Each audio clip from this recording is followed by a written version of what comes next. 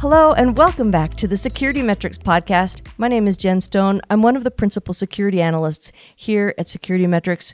Very excited about the topic today because so many of our listeners deal with credit card data protection and are familiar with PCI, but there's a lot more to the PCI standards than what a lot of people are most familiar with. And so today I'm going to have with me Jeremy King, the regional head for Europe at PCI Security Standards Council, to talk to us about the kind of the breadth of programs offered by PCI. Let me give you a little bit of an intro on what that is.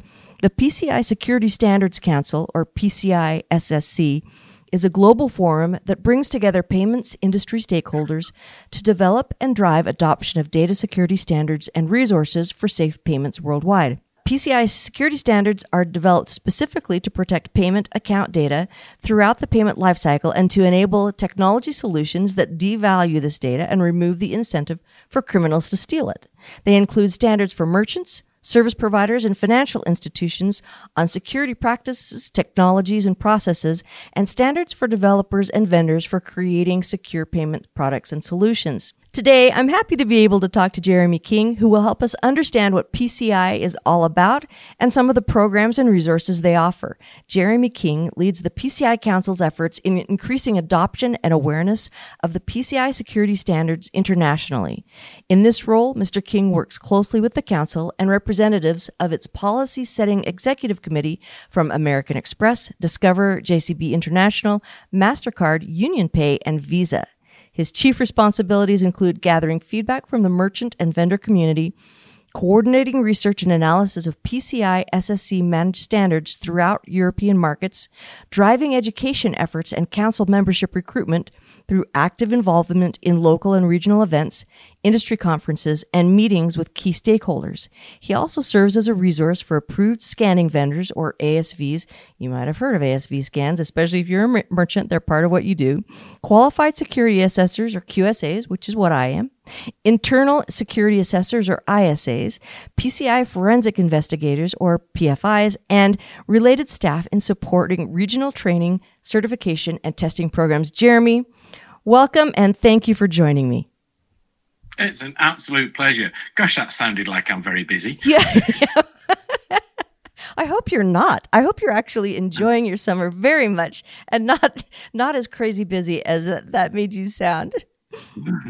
I'm having a lovely time. Thank you. A lot of people are familiar with the PCI Data Security Standard, or PCI DSS, as I mentioned earlier, because that seems to be what most merchant organizations come in contact with. But the PCI SSC oversees a lot more standards than that. Can you give us a high-level overview of those standards? No, absolutely. And it's interesting there when you were doing that introduction, I was thinking, I was like, yeah, that's true. That's true. Oh, good. So the council is very much involved in the payment lifecycle. It's probably always easier to say the payment lifecycle can go through all of that. From start to finish, we have standards that are involved or are covering or, play a part to ensure the security of the card data from start to finish. And literally, I mean the start. So 2 of our standards are based on card production. They look after those organizations that manufacture and personalize cards. There are card production logical and card production physical standards. So literally from the start, we also have our PIN security standard. It's aimed at ensuring the security of the PIN, however it's generated and used and wherever it's used. And then you start moving into that transaction lifecycle. So PCI DSS is all about protecting the cardholder data wherever it's stored, processed, or transmitted. We're also very much interested in how to secure the cardholder data when it is first brought in. And that's generally in a face-to-face environment. It comes in through a point of interaction device. So we do evaluate, we have the standard we do the evaluation and the approval of every payment device, every payment terminal that's used to accept a card-based payment. And we list those on our website. Behind that, we're also approving and evaluating the HSMs that are used in so many different parts of the life cycle. And then you move along and you're into point-to-point encryption, which is a way of really removing the the PAN and encrypting that so it's of no use to the criminal. And then you're coming to some of the other areas and ensuring the security of the software that's used is another standard. We've got new technology standards coming in for software-based payments on mobile devices, mobile phones, tablets. We tend to get a bit sort of strange with some of our titles there. We call it SPOC and CPOC. And we've got a new one coming along called MPOC, just to make it nice and easy for everybody. But basically, this is moving into mobile payments. Great. And then behind that, we also supporting EMV with some of their work. So we have standards on 3DS, the core and the software lifecycle. So pretty much wherever there is involvement of card data that needs to be secured, we have a standard on it. Now, what I would say out of all of that list, it seems to be an ever-growing list, is actually this year we're going to be reducing it. So I mentioned software security and the software security framework standards. Actually, this year we're closing off and ending our payment application data security standards. So PADSS, that's one of our older standards. It comes to an end at the end of October this year. So we may want to talk a bit about that as well as we going through some of these questions. Actually, I would love to. I didn't list that here because I didn't want to put you on the spot in something that seems kind of technical and also a little bit fraught for a lot of people. I've already had quite a few customers reach out to me who have in the past relied on PADSS, the getting that documentation from their vendors, and so they have a degree of assurance on the software that they're using, and they're a little bit panicky almost now, saying, what do I ask for now? How do I know how does this relate to me as a merchant? But then also on the other side of things, I know we have PADSS assessors in our organization. I'm not personally one of them, but I know that requires a lot more kind of education and certification in order to go that direction. Can you tell me a little bit about that change and how it's going to affect various groups, maybe why the change happened? Yeah, I think why the change happens a really good starting point there, Jen. And when you go back to the history, so the council was formed in 2006. So PCI DSS was formed in 2006. One of the other very early standards was PADSS. So back in the day, as we like to say, back in 2006, 2007. When you wrote software for use in the payment environment, it was generally software that was written. You would send it off for evaluation. It would take a few weeks and then come back and it would be used for a year in an organization. At the end of the year, they may do an update and we'd reassess it and then it'd be used for the next year. Now, you skip forward to where we are in the 2020s. And if you said to someone, oh, yeah, I'm going to develop this software and not change it for a year, they would look at you as though you would, you're out of your mind, who doesn't update their software. Yeah.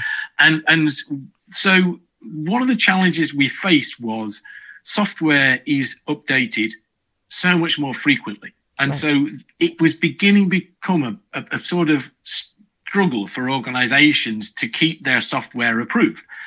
And also how we're using software and where it's being developed and how it's being developed and the patching of it becomes so much more important. We realized that rather than try and do a big change to the PADSS, it was actually more important to sort of just start again and get the focus right for how software is used, where it's used, and sort of the short time frames for its use. And so we developed something new called our software security framework, which is built up of two key standards. It's the secure software standard and the secure software lifecycle. I'll start with the second one first, if I may, because this is new and this is really exciting. So in the past, vendors would develop software, they'd send it into the lab and we'd assess it and make sure it was good and give them a tick in the box and a certificate. Now, what we're doing with the SLC is we're going to validate that the software developer has good quality control procedures in place and is developing their software against those good quality control procedures. So if they do a minor change, if they're doing a patch or something like that, instead of having to go through all this process, we will validate their process. We will check and certify to say, yes, you are doing this correctly. So when they do an update to some software that they're approved against, rather than go through that whole process, they can just inform us, hey, we've done this update against our approved standard. Here's the changes. And we can look at that. We can check that it's all gone through and go, okay, yeah, we'll update the listing. That is far quicker. It has to be quicker because for most people, and some of the software developers, they're doing patches or updates every day. Right. So you can't take 6 weeks to update to evaluate software when it's changing every day. It just doesn't work. So the new process, we've got the secure software standard that enables the developers to have good confidence in the security of their development. We know software is one of the key targets that the criminals are attacking, so we want to make sure it's secure, and we can still validate that. So we'll validate that probably initially, or maybe every now and then. I know every now and then is a little vague, but as we build confidence up with the vendors and everybody about this, that will give us an idea on that. And then we'll be able to use the SLC to do the patching. So from a merchant's perspective, this is going to be great because as they're getting these patches, they're thinking, does that mean that I'm no longer compliant? Does that take me into a different problem? It's like, no, it's updated already on the website. Our website is updating this. So for us, this is a huge change. Now, the scary part is we've been announcing this in as much outreach as we can that this program was ending. So we started off probably more than a year ago, probably 2 years ago, to say, hey guys, the PADSS is ending. Last year, we stopped accepting new submissions. So in the June last year, we stopped accepting new submissions and we said, guys, it's ending in October next year. And as is always the case, everyone's like, yeah, October's miles away.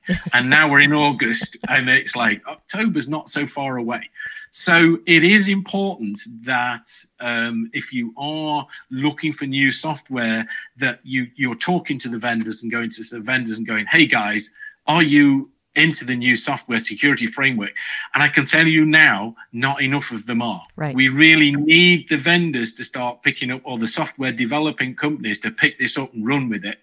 So I think in the short term, it's going to be a brand issue. Compliance, by the way, the C word. Yeah.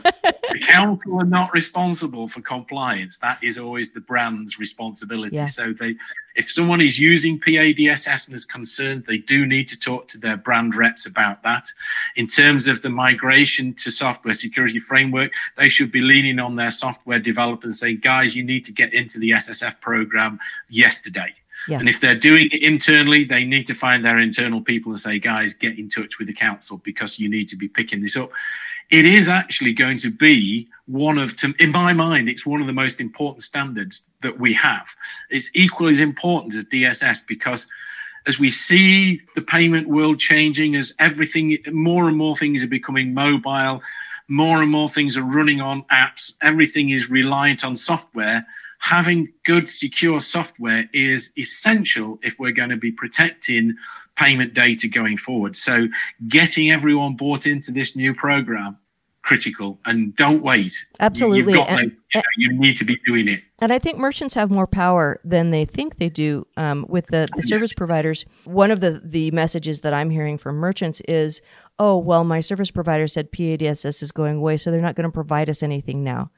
And I said, oh, great. Well, then we'll have to schedule an application layer pen test for the payment application that you're using. We'll have to do because that was one of the levels of assurance that they were getting from the PADSS and now getting from the new software standard is that the merchant can rely on that to meet some of the requirements. And if they don't, then if they don't have that, then all of those requirements for the software security land back on the merchant. So the merchant shouldn't be accepting a payment application that isn't going through that program. No, absolutely. That's why I say you should be reaching out to their suppliers and saying, you need to be on this. You should be giving us this certificate. It's there now. Absolutely. And the good news is the number of approved, software applications through this new process is growing. It's, we've been watching it, and it is as we get in near October and people are beginning to put it through, we're beginning to see the rise in the number of approved solutions. So yes, just everyone get onto it, please. Absolutely. Otherwise, October is going to hit and then nobody's going to get any holidays because they're going to be in a panic. Oh, yes. This episode is brought to you by the Security Metrics 2022 Guide to PCI Compliance.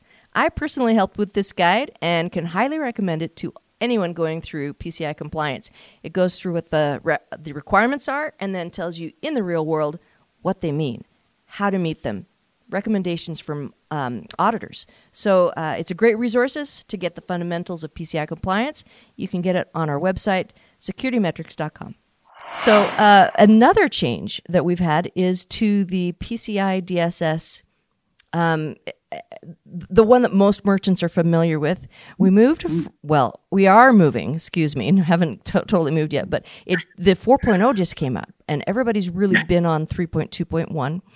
And so a lot of the merchants that are smaller are still kind of fuzzy on where they're at with things, and there was some panic that the SAQs were going to go away. Very happy that they did not go away, but for people who are kind of unfamiliar with what an SAQ is, how it's related to the PCI DSS, the intent, maybe run over that for me a little bit.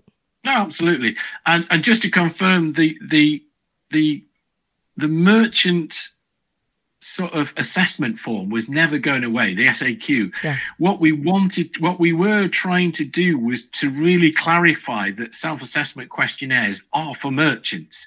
There is a tendency for other organizations, maybe service providers, to think that they can do a self-assessment questionnaire. It's like, no.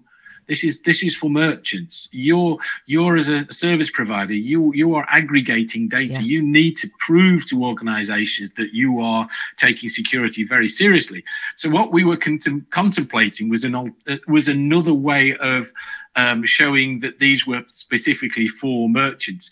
But I think we took a step too far too quickly when we released that, and it did cause a little bit of panic. So we went, okay, we'll step back. Right. And we used the time to update the self-assessment questionnaires and really then have moved those out. And that's why some of those documents weren't out as quickly as the DSS, because we'd taken on board that input. One of the great things that I've seen from working with the community has been their involvement in the RFC process. We've had something like 6,000 comments through all of the RFC program, and every one of those comments was reviewed and led to a change. Right. And it was quite funny. I'll come back to the SEQs, don't worry. Oh no, you're good. I was working with one organization, and they'd submitted some comments, and I wanted to show them how their comments had led to a change. But when I compared like the first draft of the DSS to what had come out, it was different. The layout had changed because the comments were all about, please provide more guidance, make it easier. And all of this had been taken on board, as well as some of the specifics about, can you make this correct or this requirement, or can you put a bit more guidance? That it made it very difficult to map where someone's comments from the very first RFC had affected it. But I can say they absolutely did. And the number of positive comments I've received from organizations about how we've laid it out, about how we've provided the guidance, how we've made it clear what we're looking for, that's been tremendous, and that's been very encouraging. So bringing that into the SAQs, really the self-assessment questionnaires are to try and simplify the process, especially for smaller merchants. Mm-hmm. We are very, very conscious that small merchants, especially micro merchants, are not technical experts. Right. And so if you presented them with 400 pages of DSS, then they're very much going to go, well, okay, and they wouldn't touch it. Yeah. So one of the things we wanted to try and do was to try and simplify the scope in a way by sort of breaking it down into, well, how are you doing business? Are you just doing face-to-face? If you're just doing face-to-face, then actually self-assessment questionnaire B is going to be the one for you. And what we did then was shrink down the applicable requirements to those that we still felt were relevant. And if your terminal was connected via the internet, and most of them are, we'd have a few more requirements. But instead of having to address 300 or 400, you are now down to maybe 20 or 30. So now it becomes more manageable.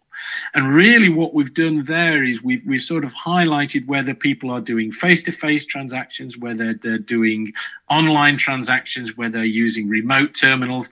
And then as a sort of the range of standards that we talked about right at the start has expanded, then we've added a few more in. So we've got one specifically focused on point-to-point encryption because, again, there are some differences there. So it's a way of helping them focus on the scope. And again, even some of the larger merchants are looking at this, and it's interesting that as the merchant community has moved with us, it's again, when you look at the history of the council, seeing how the merchants have improved their own security and how they look after data and how they understand how they're operating and transactions are going through their system. So they can also identify sometimes whether they can separate and really keep separate their online business from their face-to-face business, which means then they can, instead of having to do it all, they can look at that and go, well, our face-to-face business will do SAQ B, BIP, and our online business will go through SAQ A, AEP. And it again depends how they're working. The other thing that's changed that's also influencing this is that a lot of service providers are now bringing in payment solutions for these small merchants. So they're coming to these small merchants going, look, don't worry about the payment side. We'll provide that for you. So you can just focus on your selling. Now, that is fantastic because a lot of these service providers have got good experience and know how to do this securely. The challenge is that too many of these service providers are going, and that's all you need to do. Oh, I know, and it's I wrong. that. It is wrong. To every service provider that's watching this program, every merchant still has things to do, even if you're providing the payment page. And that is, they have to do SAQ IP because it's how do they transition from themselves to you, because the criminals are very clever and they'll try and get into that gap between that transition point and they'll attack everybody. Right. So yes, great service provider, you're providing these lovely secure payment pages, but the merchant still has a little bit to do. Please tell them, please remind them, please help them, and we'll ensure the whole process is going to be smoother, easier, and more secure. Right. And even from a non-technical point of view, even if they have third-party providers that are taking care of every aspect of that for them, there's still something for the merchant to do, and that is receiving the attestation of compliance and the responsibility matrix to make sure that every aspect of what they're doing is covered and that they're choosing service providers that have been assessed. Now, there are occasionally service providers that I see that self-assess using that SAQD for service providers, which I believe is a risky move for merchants. Agreed. And I'll tell them often, if you're using a third-party service provider, I want to see in your organization's risk assessment that you are choosing to do that you're not just glossing over the fact that you're getting a self-assessed questionnaire from a service provider, because like you said, they aggregate that information that the service provider can potentially be a big risk for a small merchant. And so if they are going to accept that, I want to see in their risk assessment a line item that says, we have assessed the risk of using a self-assessing service provider, and we are approving it because of ABC reasons. And here's our senior business leader who has made this decision and knows about it, right? So sometimes the way that you can protect yourself as a merchant is making the decisions and making sure that your service providers really are up to snuff. I think it's one area where sometimes they gloss over it a little bit. Do you know, I totally agree with that. I cannot believe that if a service provider wants to be taken seriously, they wouldn't want to have an external organization come in and assess them and say, yes, you are taking security seriously. Because, you know, if I was a merchant and a service provider was coming to me with a self-assessment question, you know, a self-assessment validation, I'd be like, you don't take it seriously. You're not going to look after me and you're not going to look after my customers, not going to use you. Right. It's as simple as that. There's a lot to choose from, and go for the ones who will come with the right level of validation. You know, this feels like it leads us into the topic of ASV scans, because there are a lot of vulnerability scans, and the ASV scan is a type of vulnerability scan, but it's a very specific type because it's directed by the PCI standards. Can you tell us a little bit about what an ASV scan is and why it's different from other types of vulnerability scans? I'll try. I'm not an expert on this area, but what I would say is one of the things the council does do is we approve assessors as well, a range of assessors, to try and ensure that we have high quality assessors, that we've trained them to understand the standards and understand what we're looking for. With the ASVs and as well as some of the evaluation laboratories, we take that forward into a higher level because we want to make sure that they've got the right capabilities. So for an organization to become a PCI ASV, they have to go and do an assessment and an evaluation. We have some test pieces set up that they have to find all the flaws with. And if they can, that's brilliant. We go, okay, you know, you're doing this properly. And if you can't, we're like, you know, guys, you need to do a little bit more work before you come on board. And really what we're doing with the ASV is we're doing the vulnerability scans. We're going to check all of the IP ranges. We're trying to make sure that we can see whether an organization has got all the right security features in place, whether they've got open ports everywhere, whether they've got patching, whether they're using outdated or unsupported software. And certainly, you know, when we saw all the attacks, the MageCart attacks, that was related to, you know, unsupported or insecure software. So it is a really important part of the overall security assessment. When there's a breach and our forensic investigators go in, it's usually they will say, this wasn't, you know, this is how they came in. They could find their way in because this was open, this hadn't been patched, this was unsupported. ASV scans are going to find that. Now, the other thing as well is that the scans never stay, it's like the score never stays, the passing score doesn't stay the same forever, because the longer something's in place, the more criminals learn about it. So the level of technology and expertise they need to overcome certain things diminishes. So maybe what was good enough one year, you may find if you suddenly start failing, that we've updated the scoring required, and suddenly what was acceptable is no longer acceptable. So sometimes that's why you suddenly start failing, or, you know, you see there's a problem. But it is important because this is how the criminals attack people. This is how they're getting in, the weaknesses. And so it's a really good way of doing it.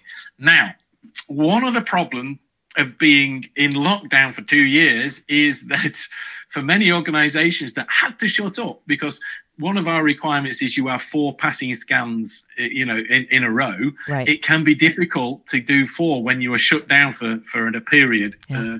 It's getting less now as we're coming through this, but if you have problems because you literally were closed because of lockdown, do talk to your assessors, do talk to your acquirers, and we can work this through. You know, hopefully going forward, we'll get all those scans together and we'll have it nicely in place. But, you know, we did understand and appreciate that lockdown threw everything into a mess, and we're still in the recovery part of that. But yes, I really like that about PCI, because there is that element of reasonable grace that the PCI standards offer that you don't see in some of the other standards, and I really value that personally as an assessor. We try to appreciate, we will be harsh, but, we understand there are certain situations that the last thing as the COVID has created. One thing I would add about the ASV scans and DSS4 and SAQs, we'll bring it all together, is that we have brought into the SAQs the requirement for quarterly scans, and that might come as a bit of a surprise for the smaller merchants, especially if they don't really understand what that means to them and what they're supposed to do with that information. And I think that's where we're going to rely on a bit of help from you as the assessor community. We're going to rely on a bit of help from our acquirer community. And I think from our own side, we'll be providing more support and guidance and information around this, because, again, small merchants may not understand why this has suddenly come in. It is so important. The small merchants are often the ones that don't do this updating and patching and using the correct software, and they are getting breached. So it's a way for them to help improve their security, but they need to know what to do when they fail, because they probably haven't got the technical skills to know what that means. So they're probably going to need that extra bit of help and support from the acquirers, from the assessor community, from the ASV people to help them know what they need to do as a result of a fail. And ourselves as well in that. I think that also speaks again to choosing service providers that are PCI DSS certified, because they will have more knowledge towards helping the merchant in this ecosystem of the programs that exist. If you choose somebody to do vulnerability scans that is not an ASV listed provider, that it is not already part of PCI DSS, then when something goes wrong and they find a vulnerability, they can't help the merchant as much as someone can that is already part of the program. Yeah. Yes. So I'm going to stick a little bit with the idea that being listed, being approved by the PCI, a PCI program, and go to P2PE. This is point-to-point encryption is one of my favorite ways that merchants take payments. I wish everybody who did face-to-face payments would stick to P2PE. I think it's a fantastic solution for thwarting the bad guys. But it's also one of the most frustrating things, because I often run into resellers who tell these small merchants, oh, it is P2PE, but the merchant doesn't know enough to know, how do I check and make sure it's listed? And being P2PE and PCI means it's listed. It's not just some, P2PE adjacent. So can you tell me a little bit about the P2PE program, why having a listed solution is important? No, absolutely. So point-to-point encryption is, as the name says, the card data is encrypted as soon as it enters into the payment terminal, and it remains encrypted till it reaches a point where it can be securely decrypted. So we've run this for a number of years, and essentially the sort of three parts to this. You've got your encryption part which is your PTS approved PTS POI device. You've got your approved decryption point, which is your PTS PCI HSM, and then you've got the application and the software running, which will be approved as part of the point-to-point encryption process. So for a merchant, this is a really fantastic way to get rid of cardholder data from your face-to-face environment. It's encrypted in the terminal. Most of the terminals now that are available, because it's been in that standard for quite a number of years, so most of the terminals in use today will do that encryption securely. So we can do it securely, and then it's encrypted through your merchant environment till it gets to either a third party or to your acquirer. So having that approved solution, and you can visit our website, our new website, and look it up quite easily, means that we've validated that the data is secure, that there aren't the key, because Basically, it's like your house is you can lock the door, but if you leave the key hanging on the handle, then somebody can unlock the door. And it's the same with cryptography. If you leave the keys around, then the criminals can decrypt it.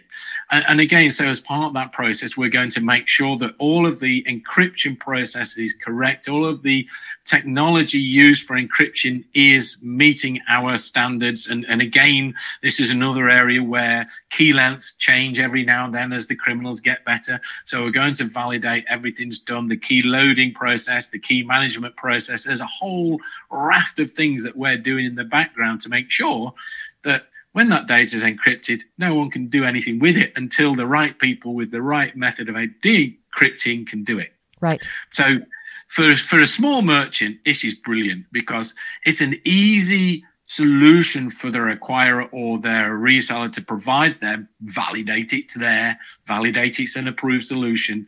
And then you can pretty much relax. You know, it's going to be good.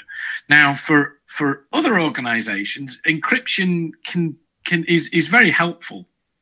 And so you sometimes see other organizations wanting to encrypt certain aspects of their data, of their payment data within their systems. And suddenly you see these other alternatives or these non-validated or, encryption solutions.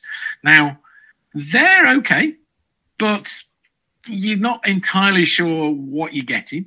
So, it's best to go with the approved solution from us because you know how it's going to be used. The other thing as well is that one of the options we provided within our P2PN solution is to allow merchant decryption. So some large merchants want to decrypt the data in their data center for various reasons. So we've got a process that says, okay, we can validate that. We can validate that you do that decryption securely and you do a re-encryption securely against all of that key management process that I talked about. And so we provide a better solution for those merchants. So again, it's a way of giving you confidence. We're back to this. Is your third party provider validated or are they just doing it themselves? And it is all back to that. If you're wanting this, these are the questions. I think, again, you said it earlier, Jen, merchants they should be asking these questions. They shouldn't be afraid to ask questions of their suppliers, of their vendors. It's like, show me the money, show me that you've got an approved solution. Show me that, Mr. Service Provider, you are a validated service provider. Don't be afraid. And if you don't understand, reach out. Yeah, I just had a consulting engagement just 2 months ago where they literally bought just 4 hours of consulting so I could make sure that their third-party vendor that was offering them a P2PE solution was actually offering them a P2PE solution because they didn't have that knowledge internally to verify. And you know what? They weren't being offered a P2PE solution.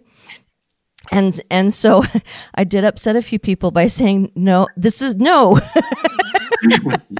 But there are. I mean, the important thing there is a lot of choice. Don't people feel that no, I'm going to be forced to this solution that's going to be really expensive? No, I can't remember. I think the last time I looked, we had about 100 solutions available globally. Yeah. So it's not that you've got one or two. There's quite a few. Wide range for you. Yeah, absolutely. And I think that there's a lot of, it's interesting when you see different groups in different industries. I think that's one of my favorite parts about being an assessor is I get to go and see how people conduct business in so many different ways, depending on what it is they're doing. And they each require kind of different payment solutions because they're, sometimes it's like a fuel pump out in the middle of nowhere. And sometimes it's online payments for massive amounts of online sales.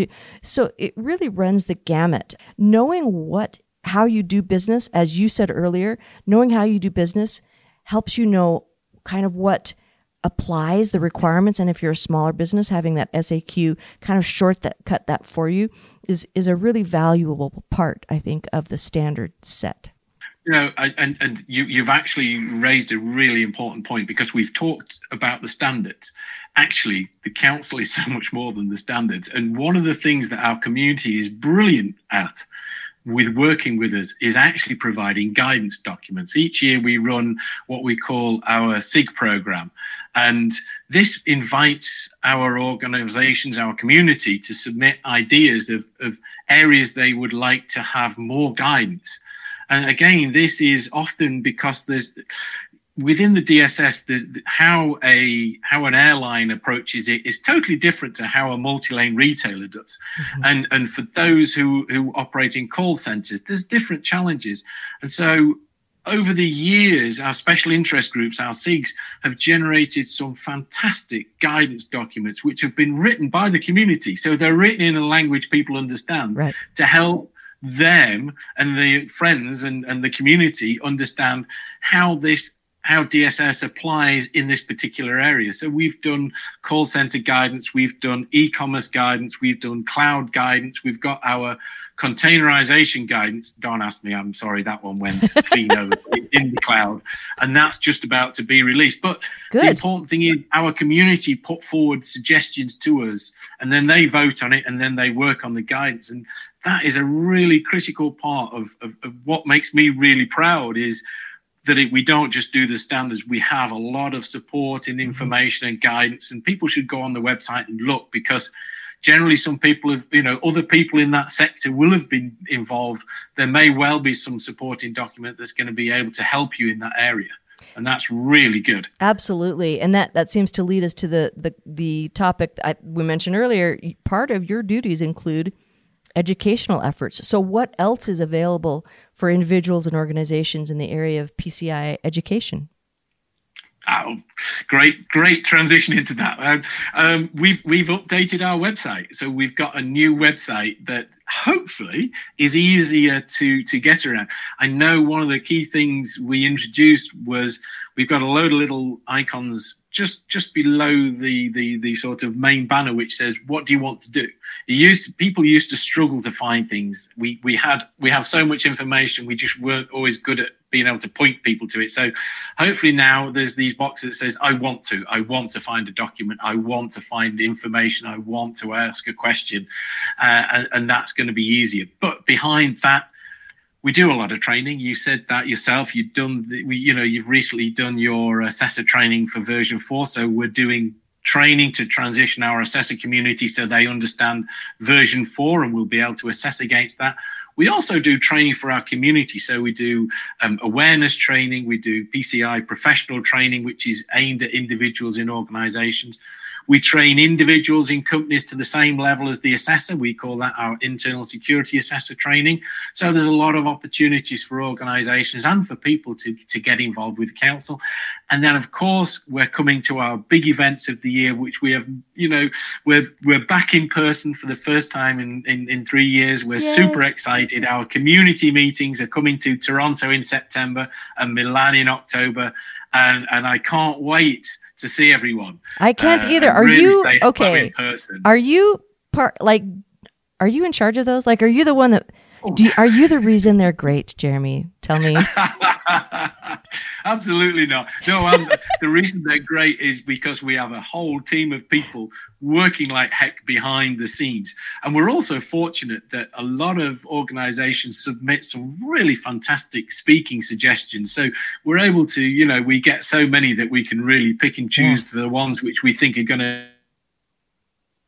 to the sort of story, to what we're talking about at that event. So there are great opportunities. But for me, as much as anything, it's just mixing the opportunity to come and meet and talk to people who have different approaches to solving problems, or they're in the same sort of sector and you have similar problems. You can discuss and share information about how to solve them.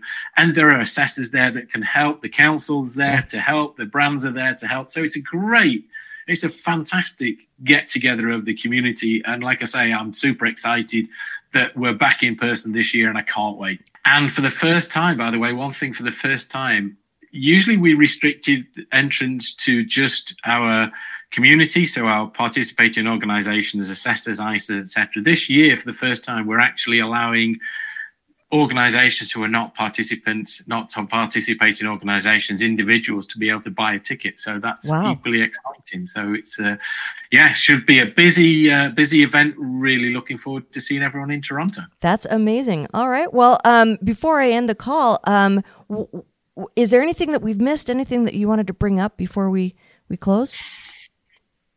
I think we've had a real good discussion here, Jen, and I've just enjoyed having a chat. And now I think do visit the website. There is so much to see, and do sign up and come to the community meetings and talk to me in person, because honestly, I enjoy talking to everyone in person. It's so much fun. And I just want to reemphasize that website, there's so much, people ask me questions that I'm like, well, let me take you to the website and show you the document, show you the guidance, show you the information. It's there, it's searchable. People can find answers that they need there. And I think you guys have done just an excellent job on the website. I'd better say the web address, because we've talked about not to the web address. Yes, I know. I'll get told off if I didn't say that. It is www.pcisecuritystandards.org. Excellent. Thank you so much. Enjoy. All right. Thank you very much, Jen. All right, it was good. Very good to talk to you. Take care. Thanks for watching. To watch more episodes of Security Metrics Podcast, click on the box on the left. If you prefer to listen to this podcast, it's available on all your favorite podcast platforms. See you on the slopes.